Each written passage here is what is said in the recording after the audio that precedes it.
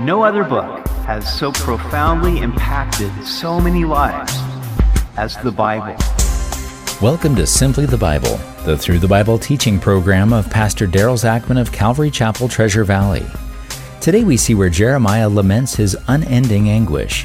God has been like a lion in ambush, but Jeremiah also has hope that the Lord's compassions will not fail.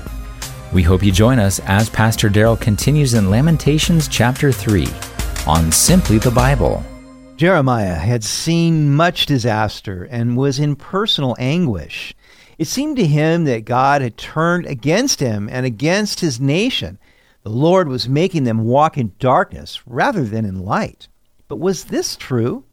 We continue in Lamentations chapter 3.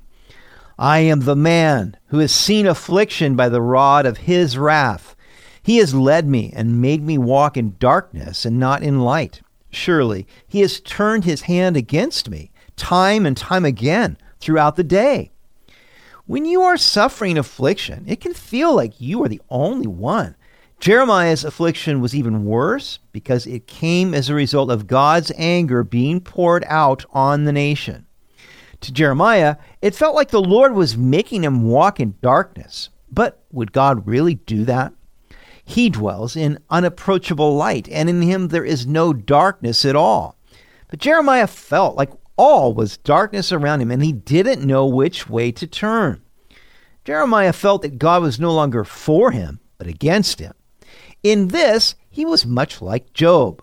And yet, Jeremiah had written to the captives in Babylon these words from the Lord, "For I know the thoughts that I think toward you, says the Lord, thoughts of peace and not of evil, to give you a future and a hope."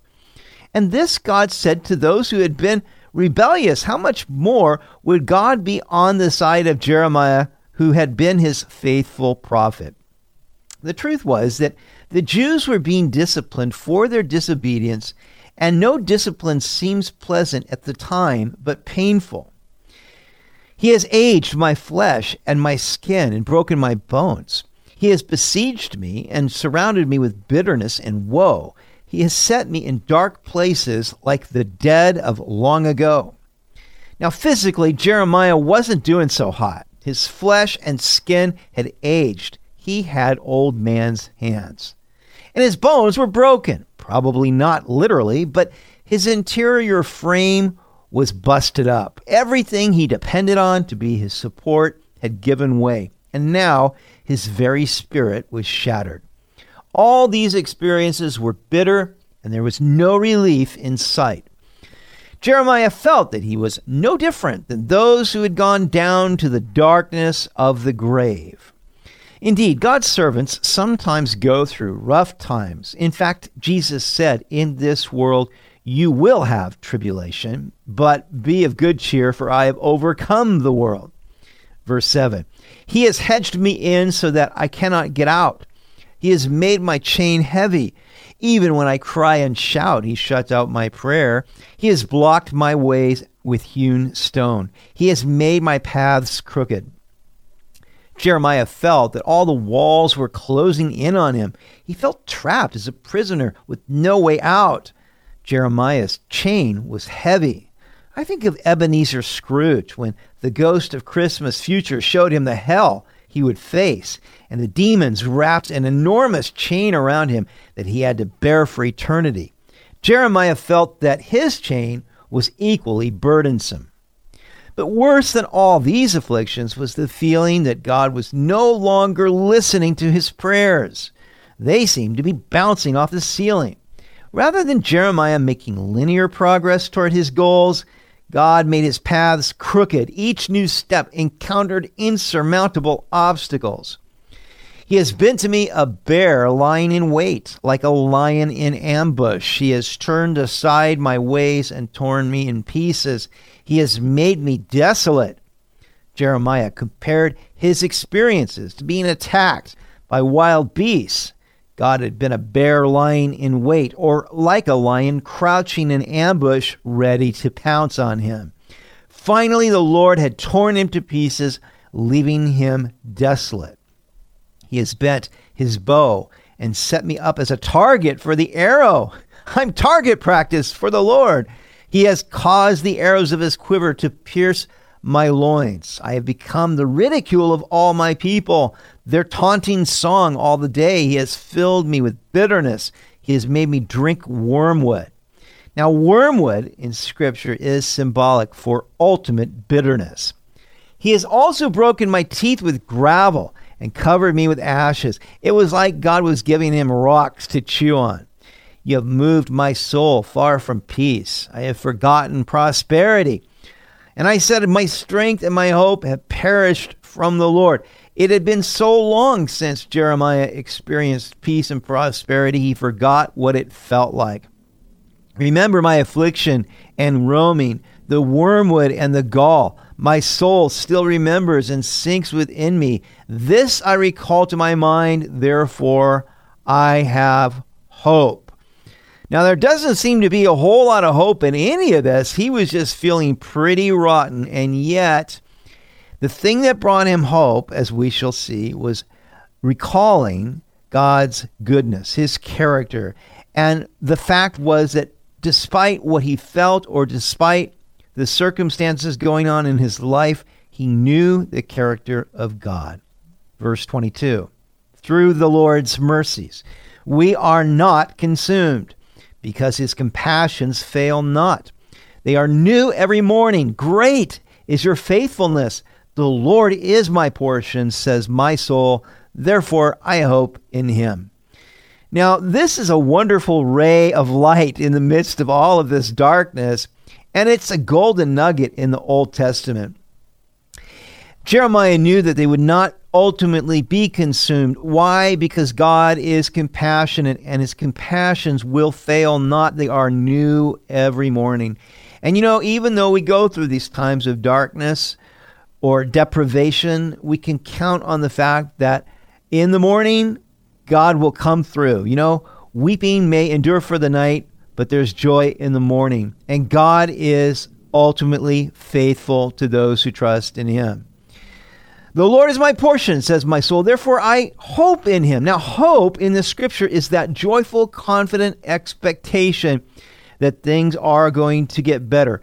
Jeremiah couldn't put his hope in his feeling or the circumstances, but he could put his hope in the Lord. The Lord is good to those who wait for him, to the soul who seeks him. It is good that one should hope and wait quietly for the salvation of the Lord. It is good for a man to bear the yoke in his youth. So, knowing that God is good, those who wait for him will be blessed. Now, here's the thing. The devil will always seek to attack the goodness of God in your own mind. He did it to Adam and Eve in the garden, trying to convince them that God was withholding something good from them. But the truth is that God is good, but we have to wait for him many times for that goodness to show up. And so Jeremiah said, it is good that one should hope and wait quietly for the salvation of the Lord. There are times when you just have to wait it out. You have to wait out the trials that are going on and the hardships, knowing that if we trust in the Lord and are faithful to him, then his salvation will ultimately come through. And he finally says it's good to bear the yoke in one's youth. So, when you get older, you lack the energy that you had when you were younger. Hopefully, what you lack in energy, you gain in wisdom. Let him sit alone and keep silent, because God has laid it on him. Let him put his mouth in the dust. There may yet be hope. Let him give his cheek to the one who strikes him and be full of reproach. So, what do you do when you're going through a time of chastening or discipline or trials or hardships? This is what Jeremiah was enduring. And so he said, let him sit alone and keep silent. Now, that's not in the strict sense. I do believe that when we are going through trials, we really need to be in fellowship. We should not pull aside from fellowship. That's not wise. One who isolates himself does not act in a wise manner. But I think it does mean that there are things we can't really share with other people. When we're going through a time of suffering, if you try to share your misery, people aren't interested and they can't do anything about it anyway. So it's better to just pour it out upon the Lord. Now, that's one thing Jeremiah did. He poured out his heart and soul to the Lord, and he was honest about it. He didn't sugarcoat it. He didn't try to act like everything was okay when it wasn't okay. He just laid it all out there, and God could handle it. And so I think, there's a time to just not murmur, not complain, but there's a time also to pour our hearts out to the Lord. If you're going to complain, then it's better to do it to the Lord and be honest about it, because God can handle it. And so he said, well, let him put his mouth in the dust. There may yet be hope. There comes that point when you just have to submit to God and submit to the circumstances he's allowing in your life, knowing that he is a God of love, he is a God of grace and compassion, he knows what he's doing, and that he will ultimately bring good about from it. Let him give his cheek to the one who strikes him and be full of reproach. Now, certainly Jesus did this. He literally turned the other cheek. They pulled out his beard. They beat him, and yet he didn't return insult for insult. He didn't call down fire from heaven to consume them. He ultimately submitted to God. There in the Garden of Gethsemane, he said, not my will, but your will be done. And so this speaks really of absolute surrender to the Lord and to his purposes in your life.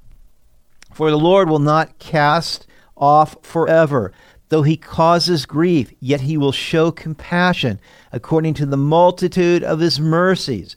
For he does not afflict willingly, nor grieve the children of men. So they were being disciplined for 70 years. They went into captivity, but they would not be cast off forever. God would not abandon his people. He would ultimately show them compassion. And he didn't take any delight in their suffering.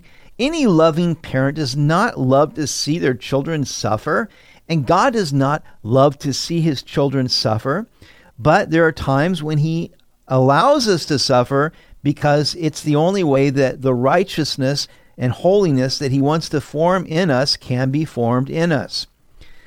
Verse 34, to crush under one's feet all the prisoners of the earth, to turn aside the justice due a man before the face of the Most High, or subvert a man in his cause, the Lord does not approve. So these are the things that God does not approve of: oppressing prisoners, turning aside justice, subverting a man's cause. If somebody is seeking to do something good, a noble cause, don't subvert it. Don't get in the way of what he's doing. Don't be jealous or in malice do something to harm him or subvert his cause.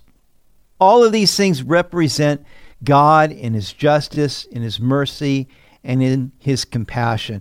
It's true that there may be times when we don't understand what is going on. It all may seem like darkness and bitterness around us. But if you really understand the character of God, and you know that if you trust him, he will ultimately be your salvation. He will come through for you, and he will use even the most bitter experiences for good in your life, because that's the kind of God he is. Great is his faithfulness. You've been listening to Simply the Bible, the Through the Bible teaching program of Pastor Daryl Zachman of Calvary Chapel, Treasure Valley. For more information about our church, please visit our website at calvarytv.org. That's calvarytv.org. If you have any questions or comments, please contact us through our website. To listen to previous episodes, check out our podcast on iTunes or Spotify, and please leave us a review. Tomorrow we will see where reproach and destruction have come upon Judah, so Jeremiah calls them to turn back to the Lord. Jeremiah seeks deliverance from all his enemies. We hope you'll join us as we continue in the book of Lamentations on Simply the Bible.